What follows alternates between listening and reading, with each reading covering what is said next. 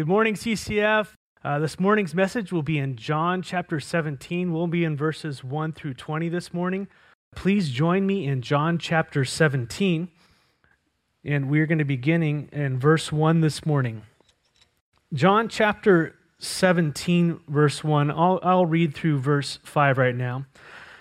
Says, "When Jesus had spoken these words, he lifted up his eyes to heaven and said, Father, the hour has come, glorify your Son, that the Son may glorify you, since you have given him authority over all flesh to give eternal life to all whom you have given him. And this is eternal life, that they know you, the only true God, and Jesus Christ whom you have sent. I glorified you on earth, having accomplished the work that you gave me to do. And now, Father, glorify me in your own presence with the glory that I had with you before the world existed." Let's bow our heads in prayer.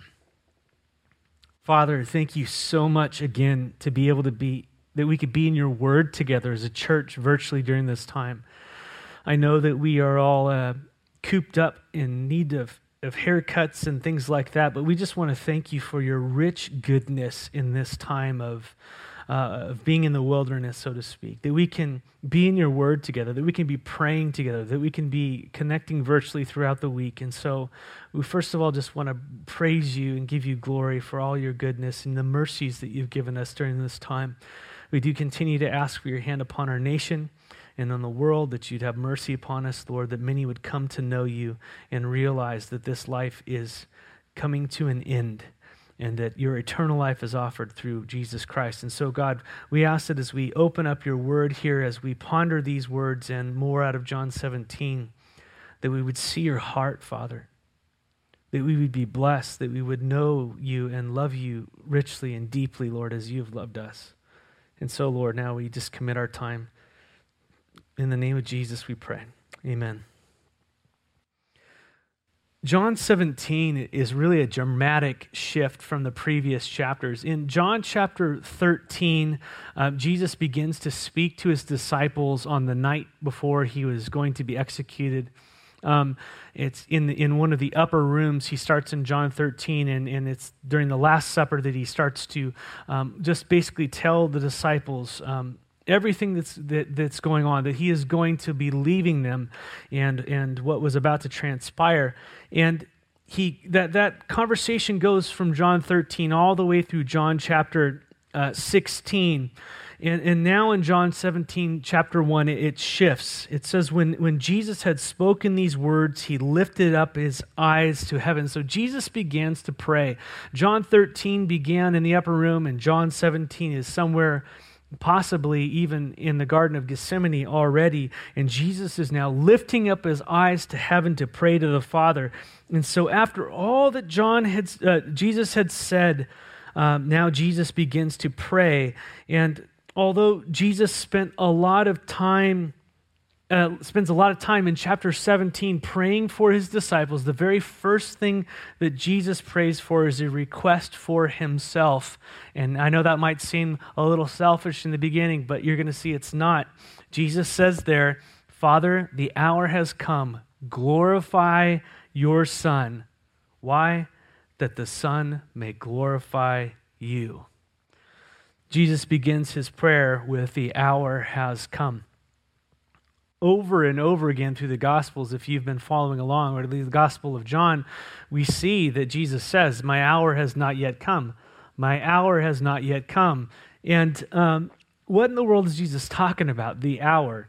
The hour is actually referring to the Father's plan that through Jesus, he would redeem the world. And so Jesus is talking about his soon death and resurrection. And that through mankind's faith in the death and resurrection of Jesus Christ, it was the Father's plan that we would be redeemed. And so you see, this was God's plan, the death and resurrection of Jesus Christ. And that hour had come. The time had come. Jesus was going to the cross. And the Son's glory in that hour would result in the Father's glory. And so in verse 2, Jesus says, he says, glorify me that I may glorify you. Since, verse 2, you have given him authority over all flesh to give eternal life to all whom you have given him.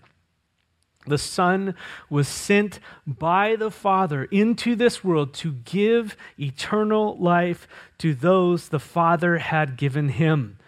And Jesus alone has authority to give eternal life. And Jesus only gives eternal life to those the Father has given him. The Father is sovereign in salvation.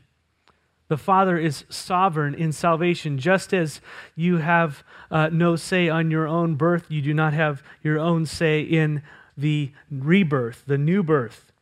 And Paul rejoices in this fact. I know it's a point of contention with the church, but when you look at it from the perspective of Scriptures, it's a time to rejoice. Paul rejoices in Ephesians 1 in this fact that the Father is sovereign over election, over choosing those who would be saved. And he worships the Father in Ephesians 1, verses 3 through 6, where he said, "Blessed be the God and Father of our Lord Jesus Christ, who has blessed us in Christ with every spiritual blessing in the heavenly places, even," verse 4, "as he chose us in him." When did that happen?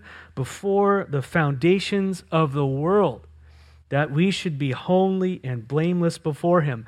That choosing happened before the foundations of the world. And he goes on, he goes, "In love, he predestined us for adoption to himself as sons," you can put it, and daughters in there, "through Jesus Christ, according to the purpose of his will, to the praise of his glorious grace, which he has blessed us in the beloved." What an absolutely astounding statement that Paul puts out, praising God that he chose us in Christ before the foundations of the world, that it was his plan to redeem us who believe in Christ. And so Jesus says there, glorify your Son, that he may glorify you, because you have given him authority over all flesh to give eternal life to all whom you have given him. And the question is, well, how do I know that I have been granted eternal life? Well, here's the great thing. It seems like it's out of my grasp here at the beginning, but what you do is you just place your total trust in him right now. Believe that Jesus Christ died on the cross, rose again for you. Believe it right now. We know that the Scriptures say that everyone who calls on the name of the Lord will be saved. And so the invitation goes out. It's going out to you right now, going out to your family members, going out into the world, that anyone who believes upon Jesus Christ shall be saved.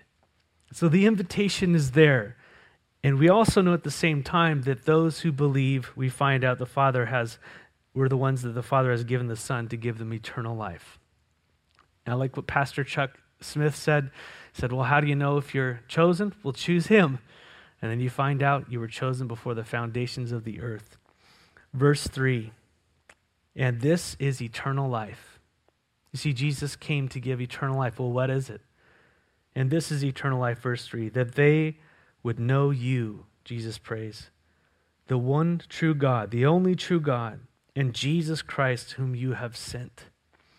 Eternal life is not the result of an emotional prayer prayed at a camp when you were a teenager after an inspirational speech, followed by a life of Christ rejection and God rejection. That is not eternal life because you had an emotional experience. Now, I'm not discounting the fact that you can hear the gospel and receive the gospel and have a time of being away from the Lord. That's not what I'm saying. But what I am saying is that it doesn't come from an emotional experience.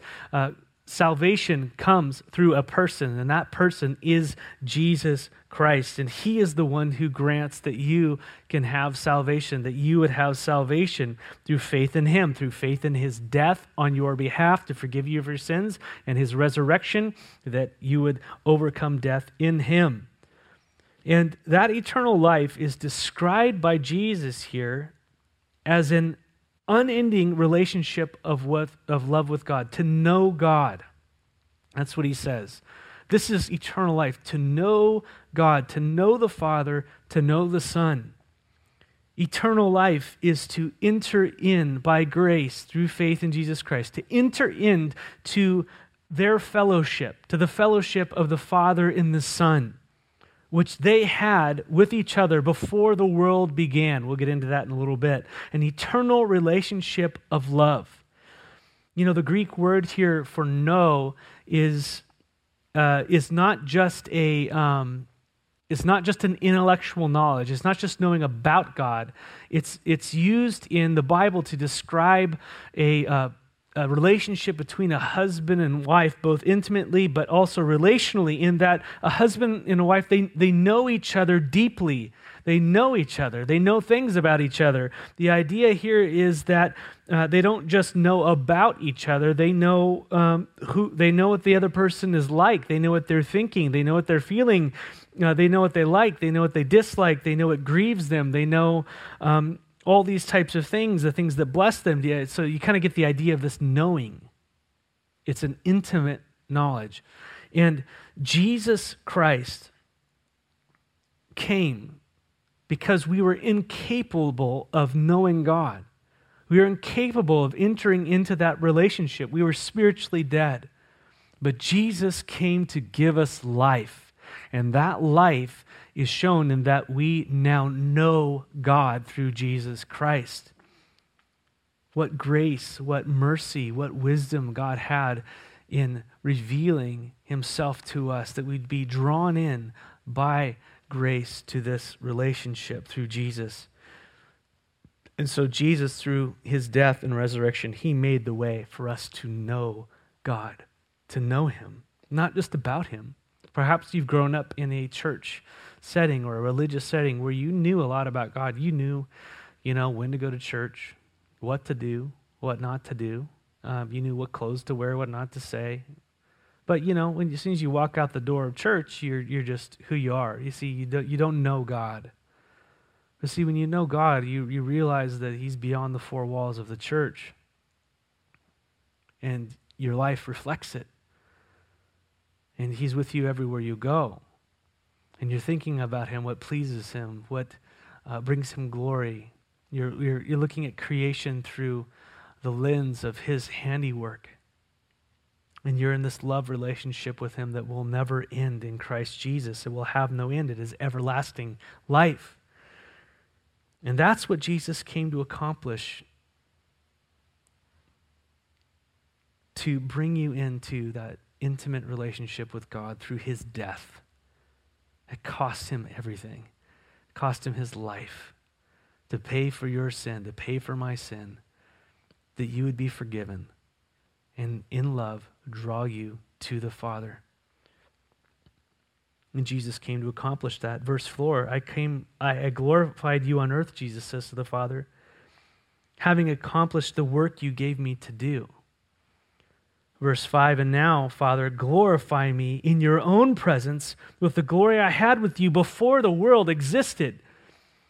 Jesus just let his disciples in who are listening to Jesus pray on something they probably had no idea of. In us as well, probably. The veil of eternity past just got pulled open, and they got a glimpse into the relationship of God the Father and God the Son from before they ever existed, before we ever existed, before the world was. What was that relationship like? It was a relationship where the Father and the Son were together and there was glory. They shared in glory. And we get glimpses of that glory restored in Revelation at the end of it. But John 1:1 gives us a glimpse a little bit, if we remember all the way back in John chapter 1. Verse 1 says, in the beginning was the Word, and the Word was with God, and the Word was God. He was with God in the beginning. The Word, that is God the Son, existed with God. That is face to face with the Father. The Father and the Son were face to face before the worlds began, before everything existed. They were eternal. And Jesus says, I glorified you on earth. Father, now glorify me in your presence with the glory that we shared before the world existed. And here's the amazing thing, as I already alluded to a little bit. Here's the thing that just blows me away, is that the Son of God, we see this from Hebrews and Colossians and other places, he left glory. He condescended to earth. He came down to accomplish the will of the Father in redeeming a people who would then be brought out of the world by faith in the Son, whose citizenship would now be in heaven, and they would share in all eternity in that relationship that the Father and the Son had always had. How amazing is that? And in John 17, here, Jesus is about to be lifted up. Jesus is about to be crucified, but he is also about to be raised from the dead and ascend to the right hand of the Father. And through faith in Christ, we are brought into that eternal relationship with him, where in Christ we are seated with him, and in him we have all these spiritual blessings. Every spiritual blessing is in Christ Jesus. And now Jesus, after praying that he would be glorified, as the plan of a redemption was just about to happen, was just moments away, hours away here, as that relationship, as that plan of redemption was at its zenith here, Jesus now shifts his prayer to the focus of those being redeemed. He focuses and starts asking the Father to do various things on behalf of those who would be redeemed, mainly his apostles, starting with his apostles here. In verse 6, Jesus says, I have manifested your name to the people whom you gave me out of the world. World being an idiom for this world, the system of sin and darkness ruled by Satan. Jesus says, hey, I have manifested your name to people whom you gave me out of this world. What does that mean? Remember last week we spoke about the significance of the disciples asking the Father in Jesus' name. Jesus said, hey, you haven't asked up to this point, you haven't asked the Father anything up to this point because I've been with you, basically. He says, now ask the Father anything in my name and he will do it for you. And remember, the idea of asking in his name, as Jesus says, I have manifested your name to them, the idea of the name is that everything that is in accordance with that name, that Jesus' character, his will, his teachings, his life, are all resembled in his name. When you think of Jesus, that is what you think of.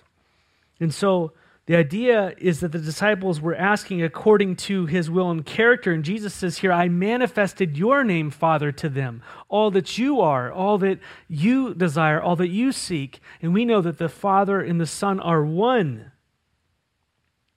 And Jesus says here, I manifested your name to him. I've revealed you to them. I've revealed the Father to the disciples. Jesus revealed the Father to the disciples. Remember back in John 14, where Jesus was speaking to the disciples about leaving. He says, I'm going to leave. And this is, again, in the upper room. And Thomas asks, how do we know where you're going? And Jesus says to him, you see this in verse 6 of John 14, I am the way, I am the truth, I am the life. No one comes to the Father except through me. And Jesus says in verse 7, if you had known me, you would have known my Father also. From now on, you do know him and have seen him. And that just flips him out there. Philip says in verse 8, Lord, show us the Father, and it's enough for us. I mean, great request there. And Jesus answers in verse 9 of John 14, says, have I been with you so long that you don't recognize me? You still don't know me? Philip, whoever has seen me has seen the Father. How can you say, show us the Father? Do you not believe that I am in the Father and the Father is in me? You see, Christ manifested the Father's name. He manifested who the Father was to them. You gave them to me, Jesus said. I manifested my name to you, and they have kept your word. And Jesus says to those disciples, or about those disciples, that I manifested your name to them, Father, and they have kept your word. If you remember in Matthew 13, the parable of the sower, you have the four types of seed, four types of soil, and seed was scattered on these different types of soil that represent different types of hearts. And one was the hard ground, one was the stony ground, one was the thorny ground, and then one was the good soil, which represent the heart that took in the word and wasn't choked out or stopped growing because of persecution or taken away by the enemy. It was one that allowed the word to go down and produce a harvest of righteousness, Christ-likeness. You see, all but one kept the word. And Jesus says, these disciples, they have kept your word. I proclaimed your name to them. They have kept your word, and it's producing fruit. The disciples kept his word. And as a result, verse 7 happened. And now they know that everything you have given me is from you. For I have given them the words that you gave me, and they have received them and have come to know in the truth that I came from you, and they have believed that you sent me. And so Jesus gave them the word from the Father. They received the word. They received the word of God in their hearts, and they believed in Christ, that he was sent from the Father. And really, that's what a true believer church is. They believe in the gospel. The gospel. That the Son of God was sent by the Father to redeem us through his death and resurrection. That's what they believed in. And Jesus says of those disciples who believed in that room, in verse 9, he says, I am praying for them. I'm not praying for the world, but for those you have given me, for they are yours. Think about that for a second. I'm praying for them. I'm not praying for the world, but for those you have given me, for they are yours. I happened to come across a devotion this week as I was on YouTube. It was someone giving a Bible study of sorts, and the context was obviously the coronavirus, and they're saying, hey, we're all God's children, we're going to get through it. You know, I understand the sentiment, but no, I have to break it to the world that we are not all God's children. We're not all God's children. Just here, Jesus here in verse 9, he makes a distinction between those who are the Father's and those who are not. Those who are God's and those who are not. Jesus is praying for those who have been given the gospel, who receive the gospel and believe that the Father sent the Son to redeem them. Those are the ones who are God's. Those are the ones who are born again into God's family. Those are the ones who are the sons and daughters of the King of Kings and the Lord of Lords. Those are the daughters and sons of the Most High. Those are the ones who are God's, born again. And Jesus says of them to the Father, in verse 10, all mine are yours, and yours are mine, and I'm glorified in them. These disciples of mine are yours, and what's yours is mine, and I'm glorified in them. And I'm no longer in the world, but they are in the world, and I'm coming to you. And here's Jesus' prayer to his Father for them as he knows he's leaving the earth. Jesus says, Holy Father, to those believers, says, Holy Father, keep them in your name, which you have given me, that they may be one, even as we are one. You know, just a few verses earlier in verse 6, Jesus, we just went over it, but Jesus says, I have manifested your name to them, and they have kept your word, right? And Jesus says, I'm coming to you now. I'm leaving them. And just as they are mine, they're yours. Keep them in your name. Keep them, Father. Keep them in your name. The ones that you've given me. It's interesting here that Jesus says to keep them in your name, the name that you have given me. Jesus bears the name of the Father. We alluded to it earlier, but in one sense, Jesus' name actually means Jehovah is salvation. Jehovah being the name of God is salvation. the name Jesus is actually Joshua, Yeshua in Hebrew, and that means Jehovah is salvation. We've kind of anglicized it there with the name Jesus. And so Jesus' very name, his name points to the Father who saves. But in another sense, we know that Hebrews 1 says that Jesus is the radiance of the glory of God, the exact imprint of his nature. And so Jesus can be saying here, keep them in you. Keep them in your name, which I have. In other words, you and I are one. I have represented you exactly to them, and they have believed in me, believing in you. Keep them. I'm coming to you now, Father. I'm not going to be with them anymore. Keep them. Keep them in your name. I love what Philippians 1:6, which says, he who began a good work in you will bring it to completion at the day of Christ Jesus. I love that. Or Jude, verse 24, only one chapter in Jude. Verse 24 says, now to him who is able to keep you from stumbling and to present you blameless before the presence of his glory with great joy. And so just all this dependence on the sovereignty of God to keep us in Christ Jesus. I love that and fall upon that. I tell you, church, Jesus is praying as he is about to die that the Father would keep them. Verse 12, while I was with them, I kept them in your name, which you have given me. I guarded them, and not one of them has been lost except the son of destruction, that the scriptures might be fulfilled. While Jesus was with them, he protected them. He protected them from the Jews, from persecution, from all that was going on. And all of them were kept except for Judas, who was about to be, which is referred to here, by the way, as the son of destruction, who was about to betray Jesus momentarily with a kiss. And that was all according to Scripture. God knew that would happen. Verse 13, but now I'm coming to you, and these things I speak in the world that they may have my joy fulfilled in themselves. You see, the disciples were listening. They were listening to Jesus pray to the Father, and Jesus wanted them to know that with everything that was going to come on, with the betrayal of Judas, with the hatred of the world that was going to come at them because they hated Christ, Jesus is going to speak about that in a second.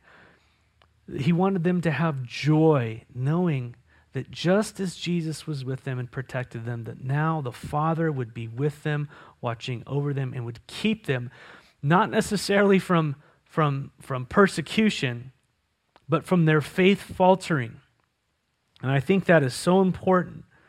And the disciples should have absolute joy in knowing that God is keeping them.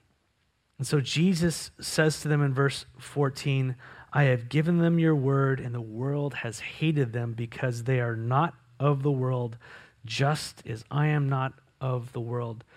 You see, they were born again. They were no longer of this world. Their citizenship was not here. It was with Christ, seated with Christ in the heavenlies. It was in Christ Jesus, in heaven, with the Father.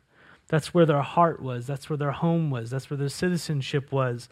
And just as Jesus was not of this world, so the disciples were no longer of this world. They were born again, born into the kingdom of God, born out of this world into his, and the world would hate them for it as Christ was in them. And I love how Jesus prays for them as with all the hatred and rejection that was going to come their way, as most of them would lose their lives in martyrdom. Jesus prays for them. In verse 15, he says, I do not ask that you take them out of the world, but that you keep them from the evil one. Wow, that's amazing. You see, they were the plan. The apostles were the plan. Jesus says, Father, I'm not praying that you remove them from this difficulty. I'm praying that you would keep them in it. Keep them from the evil one while they are going through this, while they are fulfilling your will in the world. And so Christ would soon leave. He would ascend, and then he would be at the right hand of the Father, and the Father would send the Spirit of God, the Spirit of Christ, the Holy Spirit, all synonymous, would come and indwell them, indwell the believer. And as Christ would be in them, they would empower them to be the witness that Christ was to this world. And we see this in Acts chapter 2 as Peter, who had denied everybody just a few short weeks before, is now proclaiming Christ in front of those same people that he ran away from earlier. The power of the Holy Spirit in the believer, witnessing of Christ to the world. And Father, Jesus is saying, Father, I'm praying that you don't take them out, but that you keep them from the evil one. And the same is for us, amen? That we would be in the world, busy about his will, being a witness for Christ, yet not being of it. We see a glimpse into this spiritual warfare that was taking place behind the scenes that only the Lord Jesus knew about. And he tells Peter about it in Luke chapter 22, verses 31 through 32, where Jesus says to Peter, Simon, Simon, behold, Satan has demanded to have you, that he might sift you as wheat. I mean, Satan came to God asking for Peter, demanding for Peter apparently, that he would take him and sift him as wheat. You see, the evil one, he desires to kill and destroy those who are God's. He's after him. He was after Peter. But praise God, the verse doesn't end there in verse 31. Jesus says in verse 32, but I have prayed for you that your faith may not fail. And when you have turned back, when you've turned again, strengthen your brothers. And Peter would succumb to temptation. He would deny Jesus 3 times. He would flee. But what happened? Jesus prayed that his faith would not fail. And Jesus restored him there on the banks of the Sea of Galilee. And from there, Jesus said, feed my sheep, tend my lambs, feed my sheep. If you love me, do these things. And Peter would go on to strengthen his brothers, and that would be his ministry, the ministry of the Word of God, strengthening the church of God. You know, the Father delivered him from the evil one. He kept him. And so the Lord will keep you as he is so gracious to do. Verse 16, Jesus says of his apostles, his disciples there, they are not of this world, just as I am not of this world. And so sanctify them in truth. Your word is truth. You know, the word sanctify there, it means to set apart for the purposes of God. And the idea is that in the temple in the Old Testament, there would be items and things that would be used just specifically for the purposes of worship in God's temple. In other words, you wouldn't take a fork that was supposed to be used for a ceremony and use it on your regular dinner plate. It was set apart. It was for God's purposes. It wasn't common. And here Jesus says the disciples are not of the world. These men who've received your word, who've believed in me, believed the gospel, they've been born again. They are not of this world. And just as I am not of this world, sanctify them, set them apart for your purposes in the truth. And just in case this world doesn't know what truth is, your word is truth. His word is truth. The word of God is truth. And that's so important. This is how the disciples were to be set apart. That through the truth of the Word of God, getting into their soul, getting into their being, getting into their mind, washing over their thoughts, as they began to, by the power of the Holy Spirit within them, working through the Scriptures, they would begin to understand the heart, the mind, they would know God. And as they began to know God, their actions and their lives and their attitudes and their direction of the way they wanted to go and things would be shaped and formed according to His will. They'd be sanctified, set apart in truth. It's a Psalm 1 situation. Psalm 1 says, "Blessed is the man who walks not in the counsel of the wicked, nor stands in the way of sinners, nor sits in the seat of scoffers, but his delight is in the law of the Lord, And on his law, he meditates day and night. And the idea is that there's a preoccupation with the Word of God. There's a preoccupation with his Word being in us. And let me say that it is often a fight to be in his Word, because there's so many other things pulling at you, pulling at me right now, that we would be men and women who are not guided and directed by what's going on in the news all the time. We would be not men and women who are not guided and directed by what everybody else thinks we should do and what's going on, but that we would be sanctified in truth by what God says we should be doing as his church, as his sons and daughters right now. That we would gain wisdom from his throne and know how to navigate these times, that we would be set apart for his purposes in this season, just as Esther was. And so Jesus prays. His prayer is that through the Word of God in them, they would be set apart for his purposes. And let me say that there are so many people out there that are teaching supposedly the Word of God, but it's not. It's a self-centered word. It's all about you. And you know that that's wrong, because it's all about him. It's all about his glory. It's to be all about denying yourself, picking up your cross, following him. Just as Jesus went to the cross, we are to go to the cross daily. We're to die daily and follow him. And so his word will teach us to not sit and walk and stand with sinners and scoffers and all these things, but we will rather meditate and receive his wisdom on how to navigate our lives according to his word by his Holy Spirit, empowering us in this life. And so Jesus said, sanctify your disciples. Sanctify these men. I'm leaving. Sanctify them through your truth. Set them apart for your purposes, Lord. Keep them in that.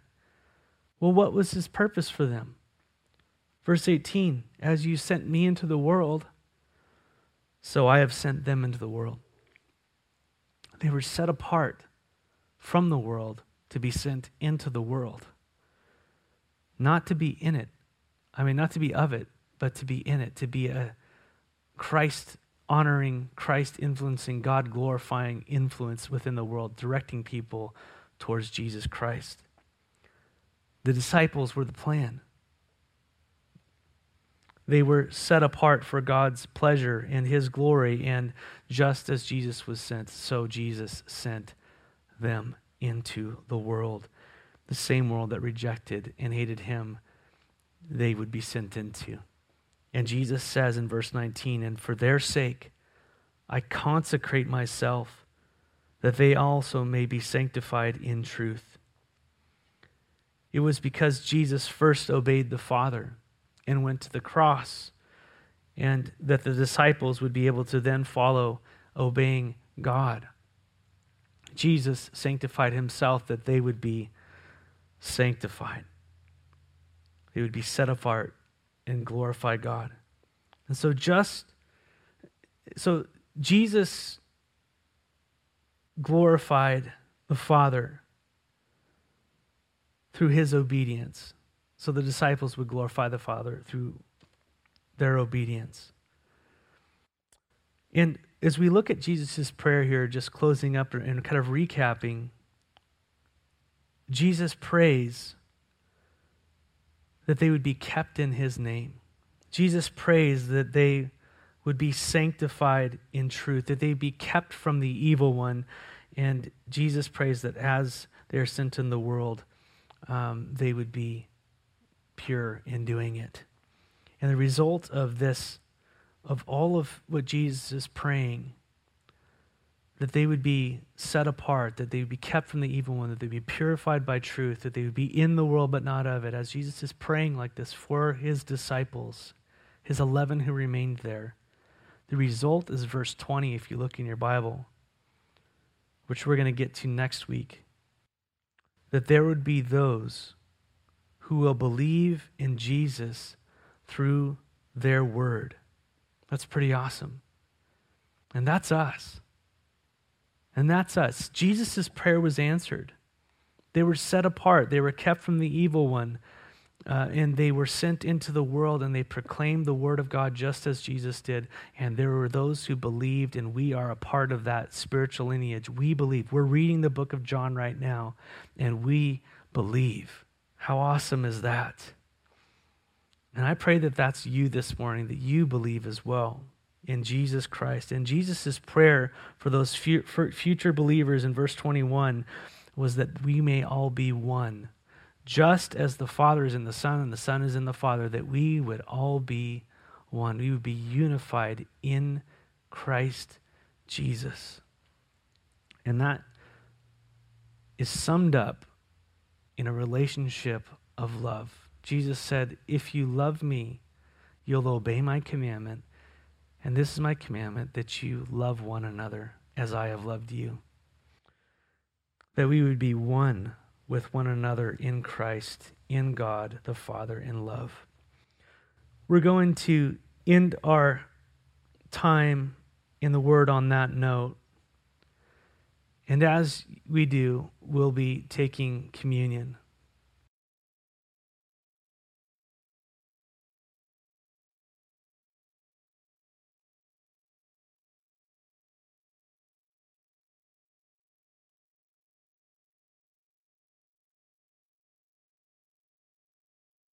As we close our service, we're going to celebrate communion together. It's the first Sunday of the month, and as a church, we choose to remember the Lord's sacrifice to redeem us. And if you have your cracker and your juice together, we have the cracker, which represents the body of Christ, which was broken for us, and the blood of Christ, represented by the juice. Without the shedding of blood, there is no taking away our sins. And so through faith in Jesus Christ, through his finished work on the cross, in the resurrection, we've been born again into the family of Christ. And we have been made one with the Father. We've been made one with Christ, and we've been made one with one another. And that was the Lord's prayer, that we would have unity in him in this love relationship that will go on past this earthly plane into all eternity, where we will be one with him forever. And so let's celebrate and meditate upon his goodness towards us, and that his body was broken for us and his blood was shed for us. Let's go ahead and take the cracker.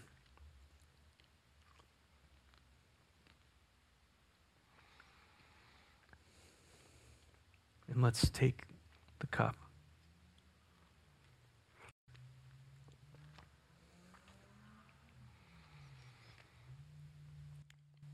And as we pray, let's remember that the Father himself loves you. What a powerful thing, that the Father himself loves you. He loves us. And so let's celebrate our love for the Father in Christ Jesus right now, and let's pray. Father, we want to thank you so much again for your sacrificing your Son on our behalf. That through his death and resurrection, Lord, we have eternal life. Our sins have been washed away. We have newness of life. We're made new in you. We're no longer under the power of sin and darkness and that dominion. We are children of the light. And we pray, Lord, that we would be sanctified just as your disciples were by your truth, that you would keep us in you, that you'd keep us from the evil one, and that we too would be sent into this world to be lights for this dark world, that some might believe, and that some would receive your Son and be drawn in to the beautiful fellowship of eternal life with you. Thank you for letting us know you, Lord, and that will never end but continue to grow until we see you, Lord. And so we ask for your blessing upon our church, upon your church that's gathered all throughout the world. And we ask, Lord, that we would all be a light as we love one another and spread your gospel and stand for truth in these dark times. And we pray these things in the name of Jesus. Amen. God bless you. Have a great week in the Lord. Take care.